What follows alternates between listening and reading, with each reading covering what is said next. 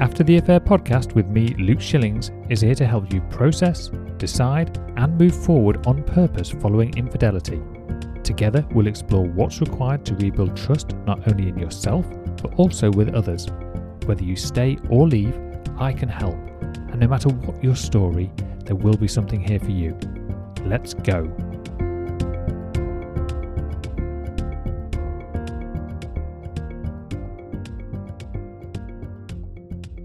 Hello and welcome to episode number 31 of the After the Affair podcast with myself, Luke Shillings. I don't believe for 1 minute that I'm the only person discussing the idea of taking responsibility for yourself, taking responsibility for your actions, your behaviours and your feelings, and ultimately your experience within life. On the surface, this might seem basic and straightforward, yet when it comes to actually taking responsibility for you, how do you even begin? Where do you actually start? Well, I'd like to offer that much of this begins when you really start to look inwards. You start to increase your self-awareness. You increase that ability to recognise and understand your own thoughts, your own feelings, and your own behaviours. So in today's episode, I would like to discuss some of the things that I've used to help me increase my own self-awareness. I'd like to start by considering how we view other people. What judgments do we make about our friends, families, and our colleagues? Are there judgments that you make about those people? How aware are you of their actions and their behaviours? If you can begin to notice that you're paying attention to others and perceiving what you think that they're thinking and why they're thinking those things based on how they're presenting themselves, then that does show that you have the basic tools to be able to self-reflect and apply those same skills to become more self-aware. Some of the ways that you can use other people to help you improve your own self-awareness is simply by paying attention to how they respond to you, particularly in different situations. Pay close attention to their body language, their tone of voice, their facial expressions, and with repetition you begin to recognise patterns. You notice the things that you say and do that cause them to react and respond in a particular way. Well, what can you gain from that? What can you learn about how you are coming across? This way of viewing your interactions can really help you become much more aware of your own unique traits. Have you ever considered seeking direct feedback from these people, from a trusted friend, partner or family member, perhaps even a work colleague? Simply asking them for feedback on your behaviour or communication style, for example. Now, I appreciate this might not always be comfortable or appropriate, so it needs to be dealt with thoughtfully and in context. Be clear about your intentions. Start by explaining why you want to know their opinion. For example, you could say something like, I'm trying to improve my self-awareness and I would really appreciate your honest feedback on how you perceive me. Make sure you choose someone who you trust and who you feel comfortable talking to. It's also important that that person has enough exposure to you or has had enough exposure to you and your behaviour to give you a fair and accurate assessment.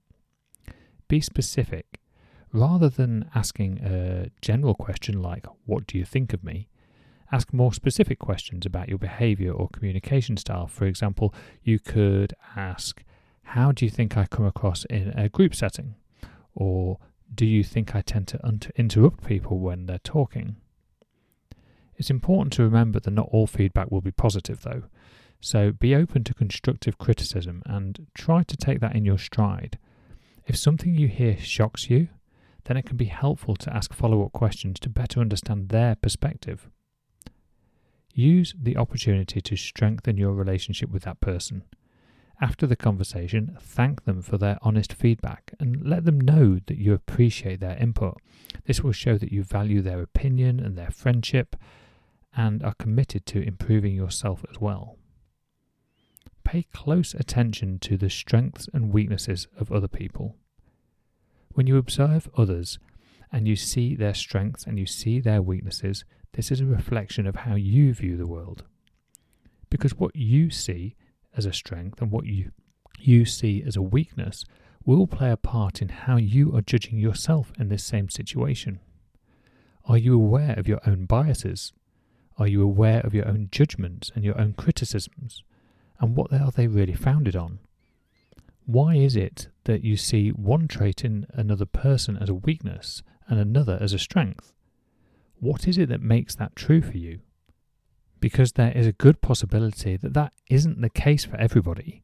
Some people believe that displaying their emotions and being in touch with their emotions is a weakness because it makes them vulnerable, and therefore other people can see what they're thinking and feeling and could potentially manipulate them or take advantage of them.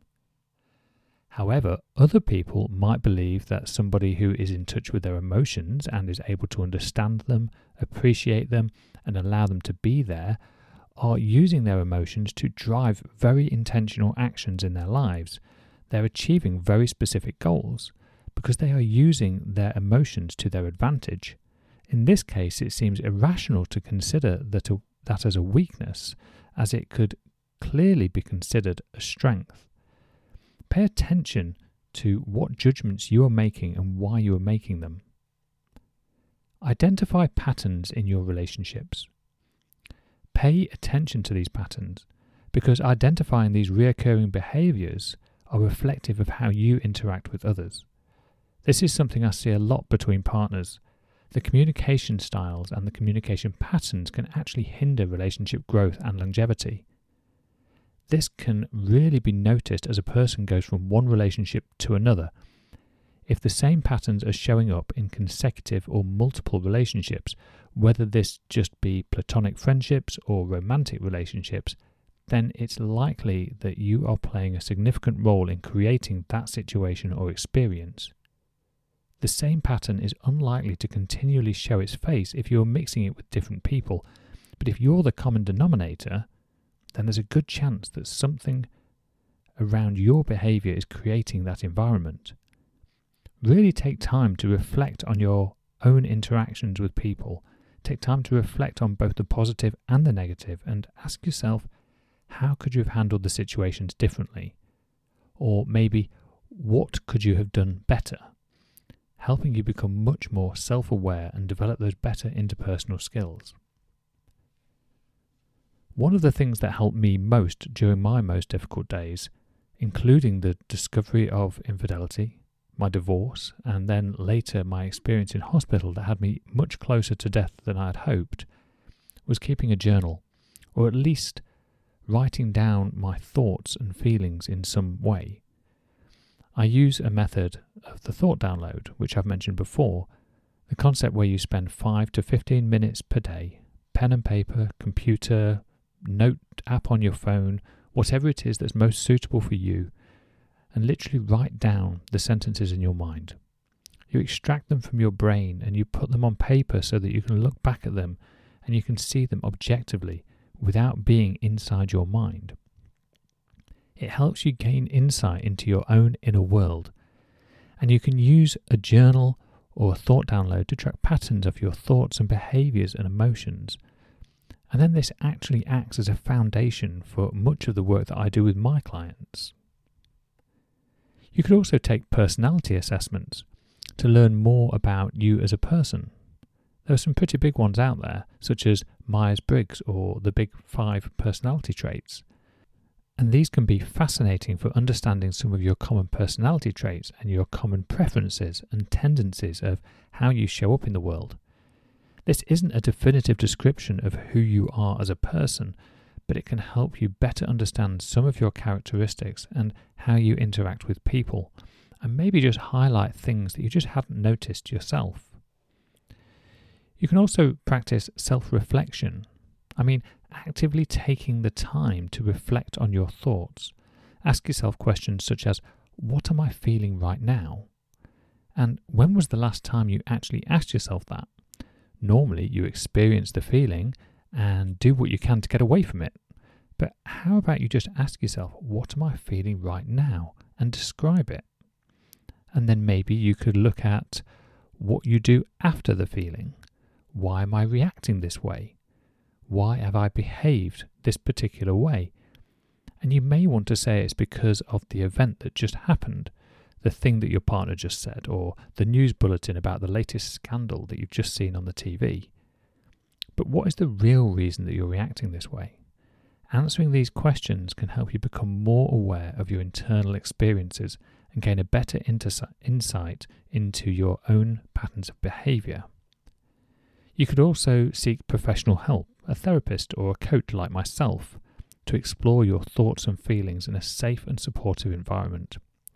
I often describe the work I do with my clients as both of us being sat on a sofa, looking at the wall, projecting those images of thoughts onto the wall, and as we both sit there and observe them, the difference being that the client is tied up in their own emotions and they don't see the image in the same way that someone removed from that situation can see it. Remember, self-awareness is a journey and it takes time and effort to develop.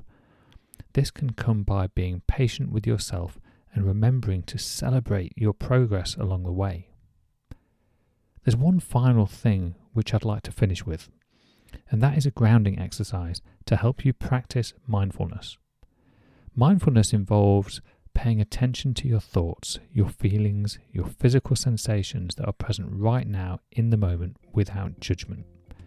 It helps you become more aware of your internal experiences and can help you identify the patterns within your thoughts. In a few moments, I will take you through a guided grounding exercise focusing on increasing your self-awareness. Please be sure that you're in a safe environment. This is not to be used whilst driving. It's less than 10 minutes in duration and will begin after this outro music ends. In the meantime, have an amazing week and we'll talk soon.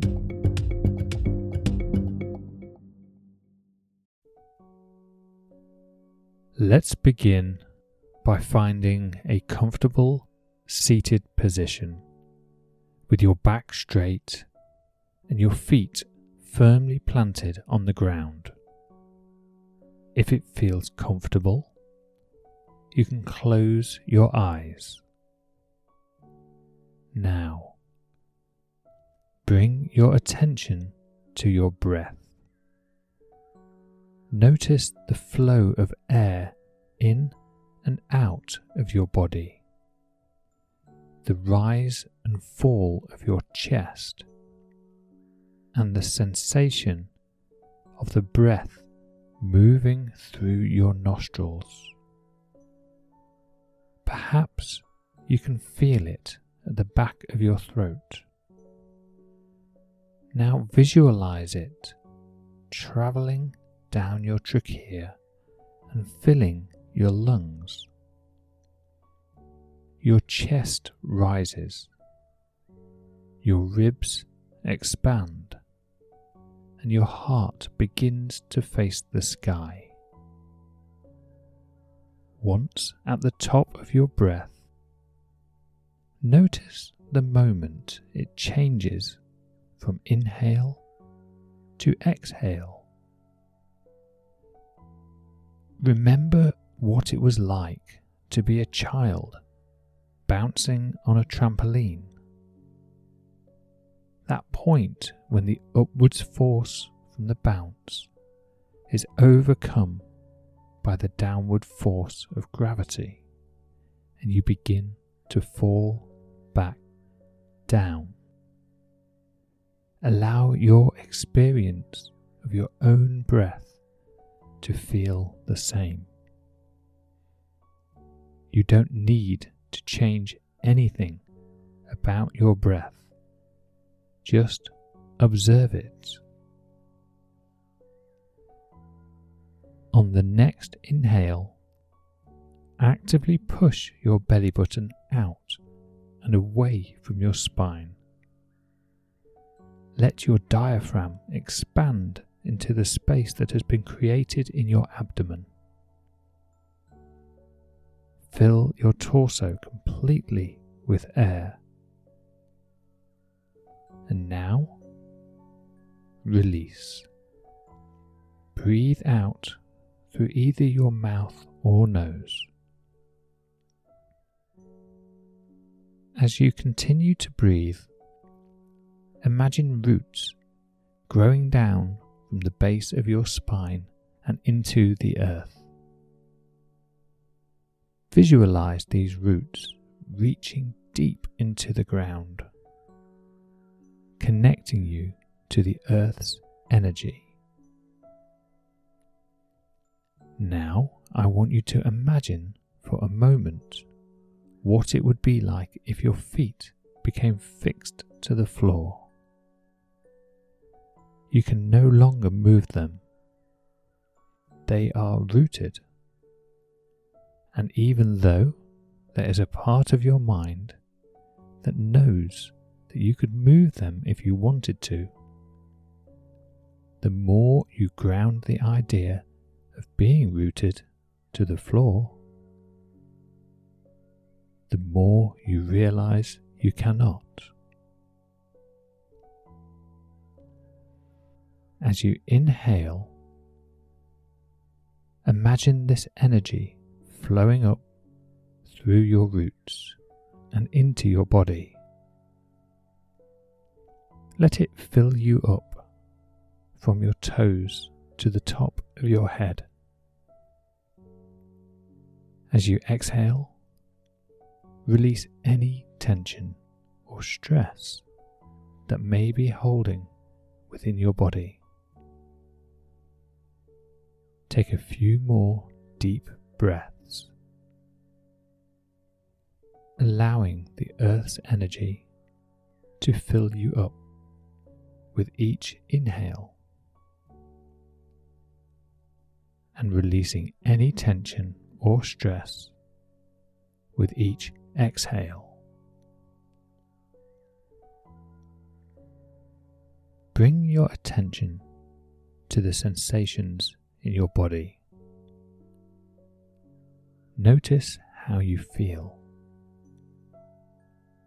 From the connection of your feet to the ground, the weight of your body in the chair, to any other sensations that you may be feeling. Take another deep breath in and exhale slowly. As you continue to breathe, allow your awareness to expand to your surroundings. Notice the sounds in the room, the temperature of the air on your face, and any other tight sensations that you experience or can feel in your body. Allow them to melt away. As you become more aware of your surroundings, allow any thoughts or distractions to simply pass through your mind,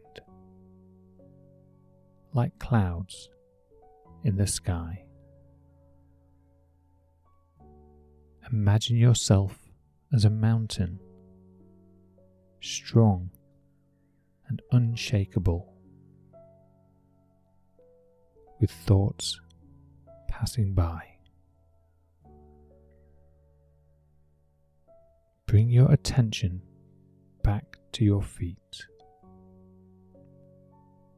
Feel the connection to the earth and the sense of stability it provides. Allow yourself to feel grounded and secure in this moment.